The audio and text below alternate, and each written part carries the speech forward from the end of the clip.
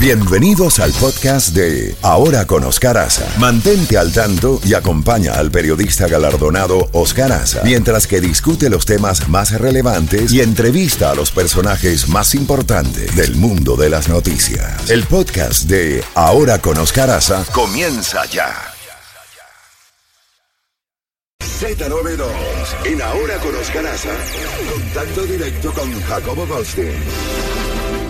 Bueno, mi querido Jacobo, avanti, se complica el tema de los refugiados, de los inmigrantes que han sido llevados por gobernadores republicanos a estados donde hay gobernadores demócratas, y se ha llevado el tablero de la migración al terreno puramente político electoral. ¿Cómo lo ves? Totalmente, que son 3 gobernadores, el de Texas, que se ha cubierto de gloria con las cosas que ha inventado para hacerles a los que están aquí.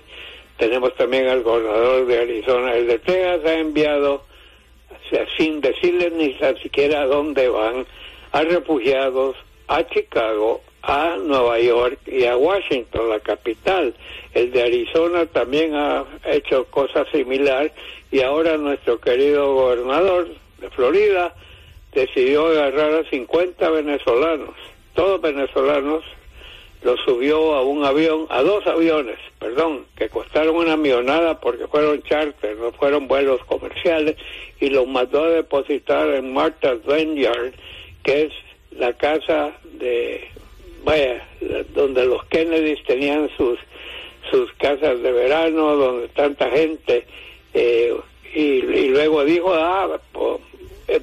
dijo él, lo hacía, pues que no se queje porque ahí viven puros ricos y ahí los van a tratar bien. Y ayer el presidente Biden atacó a esos gobernadores diciéndoles que están jugando con vidas humanas por fines políticos. Y la verdad es que ese problema no ha desaparecido, Oscar, ni va a desaparecer. Porque si no me equivoco, y corrígeme si en caso que sí sea, es que esa gente ya le dieron permiso de ingresar aquí esperando que les llegue el turno para que los reciba un juez sobre su petición de asilo político. O sea que no están ilegales en ese aspecto, pero también hay que reconocer una cosa, Oscar, los 3 estados que, 2 estados, lo que son Arizona y Texas, tienen frontera con México, pero Florida no tiene frontera con México, pero aquí vienen diciendo que de acá a rato se viene gente de esos estados a la Florida. Sea como sea, definitivamente ahí hay juego político, no cabe la menor duda. Jacobo, Haití está en candela nuevamente. El presidente de la República Dominicana, Luis Abinader, estuvo ayer en Washington reunidos con miembros del CARICOM y la vicepresidenta Kamala Harris. Y es una bomba de tiempo que ya ha explotado el caso de Haití. Hay saqueos en los negocios, hay una ingobernabilidad en la pequeña nación caribeña, y realmente el presidente Abinader ha dicho que República Dominicana no puede asumir el fracaso del Estado haitiano, y realmente no se sabe lo que va a pasar allí, pero lo que tenemos es 10 millones de haitianos totalmente en un caos, con el vecino Estado de la República Dominicana 10 millones y medio, en una isla de 76,000 kilómetros cuadrados, que es 2/3 de la isla de Cuba. Hay casi 22 millones de seres humanos en una isla donde no caben.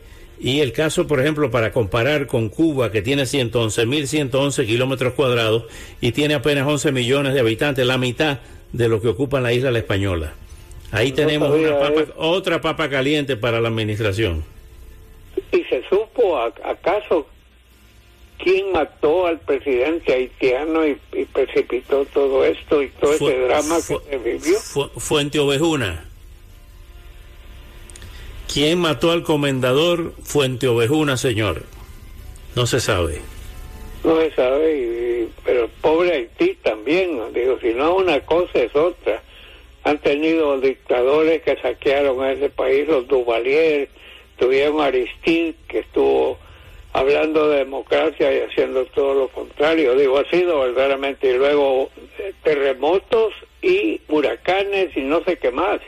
Es como una maldición gitana que les ha caído encima. Sí, señor. Y tú tienes razón, porque República Dominicana no puede hacer nada al respecto, y si se vienen a meter a República Dominicana solo crean más problemas que los que ya existen. Es una verdadera pena, Oscar, eso que está sucediendo. Sí, Mientras tanto, hablemos un poco de lo que está pasando acá en la parte de... El presidente Biden estará viajando con su esposa Jan a el entierro, la ceremonia de entierro de la reina Isabel, que se va a llevar a cabo el lunes. Miles y miles de personas de alto calibre político y de otras cosas estará asistiendo desde distintas partes del mundo. Él era el presidente de Estados Unidos, se irá con su esposa y se espera que muchos más estarán yendo. Las colas hay que verlas para creerlas, de gente que pasa casi las noches enteras esperando turno. La han detenido. La cola es tan larga que han detenido la cola en el día de hoy. Hay que esperar 14 horas para pasar frente al féretro. Sí, es increíble. En un momento casi sumó 10 kilómetros de personas una tras una, y todos con el deseo. Habían dos cosas que saltaban a la vista. Primero, que le tenían cariño a la reina Isabel II. Y segundo, que mucha gente quiere estar en lo que ellos consideran un momento histórico, que nunca creen que volverán a ver el entierro de una reina que estuvo 70 años como reina y 10 años como hija del rey. O sea, 80 años en total pasó Isabel en la casa real. Es increíble ese total, y ahora veremos cómo le irá al presidente Carlos III y a su consorte, así le dicen. Estaba viendo qué título le ponen. La reina consorte. Reina consorte, ok.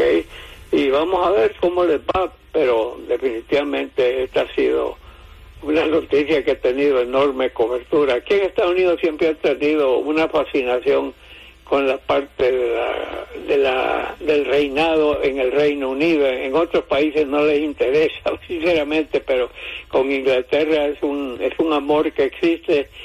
Van millones de turistas. Yo creo que la familia real, su gran función en estos tiempos es atraer turismo, Oscar, porque cada vez que van a los palacios, van aquí, van allá, van a los monumentos. Bueno, eso es algo, pero vamos a ver qué va a terminar ocurriendo. Por otra parte, Oscar, el comentario tuyo de ayer ha sido muy comentado. Yo anoche estuve en una cena y todo el mundo estaba hablando de eso, ¿verdad? De que Harvard ha sacado ese estudio que ya no quieren a viejos, que quieren a sangre joven ahora en los mandos, pero eso no lo va a ordenar Harvard, eso lo tiene que decidir el pueblo. Y vamos a ver qué ocurre. Y mientras tanto, Donald Trump una vez más ha logrado uno de sus cometidos.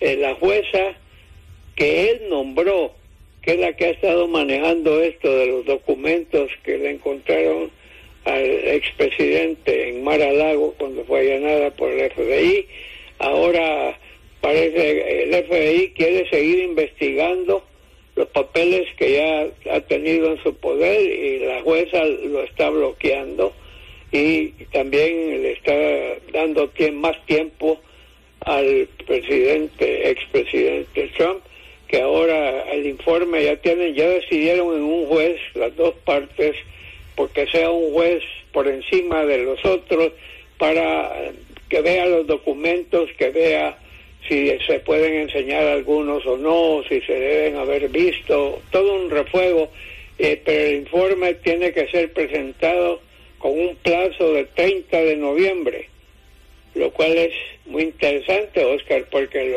las elecciones intermedias son el 8 de noviembre, y se esperaba que ese caso particular estuviera resuelto antes y jugaría algún papel importante en las elecciones de la Cámara de Representantes y del Senado. Ahora, también la Secretaría de Justicia había dicho que quería seguir investigando los documentos y la jueza dice que no, que ahora le toca al otro señor que han nombrado.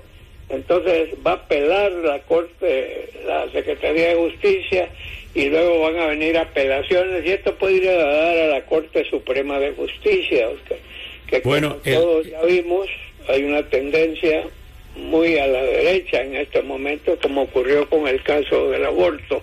Así que esto tiene cola por todos lados, Oscar. Sí, el nuevo árbitro independiente se llama Raymond Deary y fue juez en la Corte de Brooklyn. Y fue sí, la lo nombró decisión... Ronald Reagan. Exacto, y fue la decisión de la jueza federal Eileen Cannon, que estuvo aquí en los medios de comunicación de Miami, en la televisión, sí, cómo no. Bueno, vamos a ver qué pasa. Esto no se acaba. No, esto definitivamente no se acaba. Vamos a ver qué pasa. Y en cuanto a quién van a escoger los partidos como sus candidatos, pues todavía quedan 2 años y 2 meses, si no me equivoco, hasta las elecciones del 2024. Y estoy seguro que para el próximo año estaremos ya sabiendo. Después de las elecciones intermedias creo que vamos a oír muchas cosas.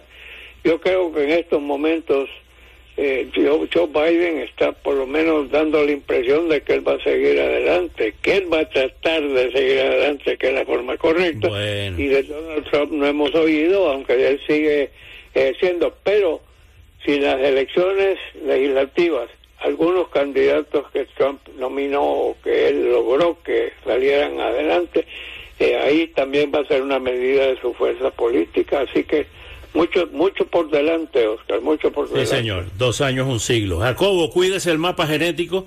Aquí seguimos con el Viernes de Bellonera y el lunes le seguimos, como siempre dice usted. El lunes le seguimos. Una mía canción de Roberto Carlos, ya sabe, obligado. Roberto Carlos, pero apareció Roberto Ledesma, nuestro amigo que nos escucha todas las mañanas. Y ya tiene 98 años Roberto Ledesma. Y está como el primer guandul. Ay.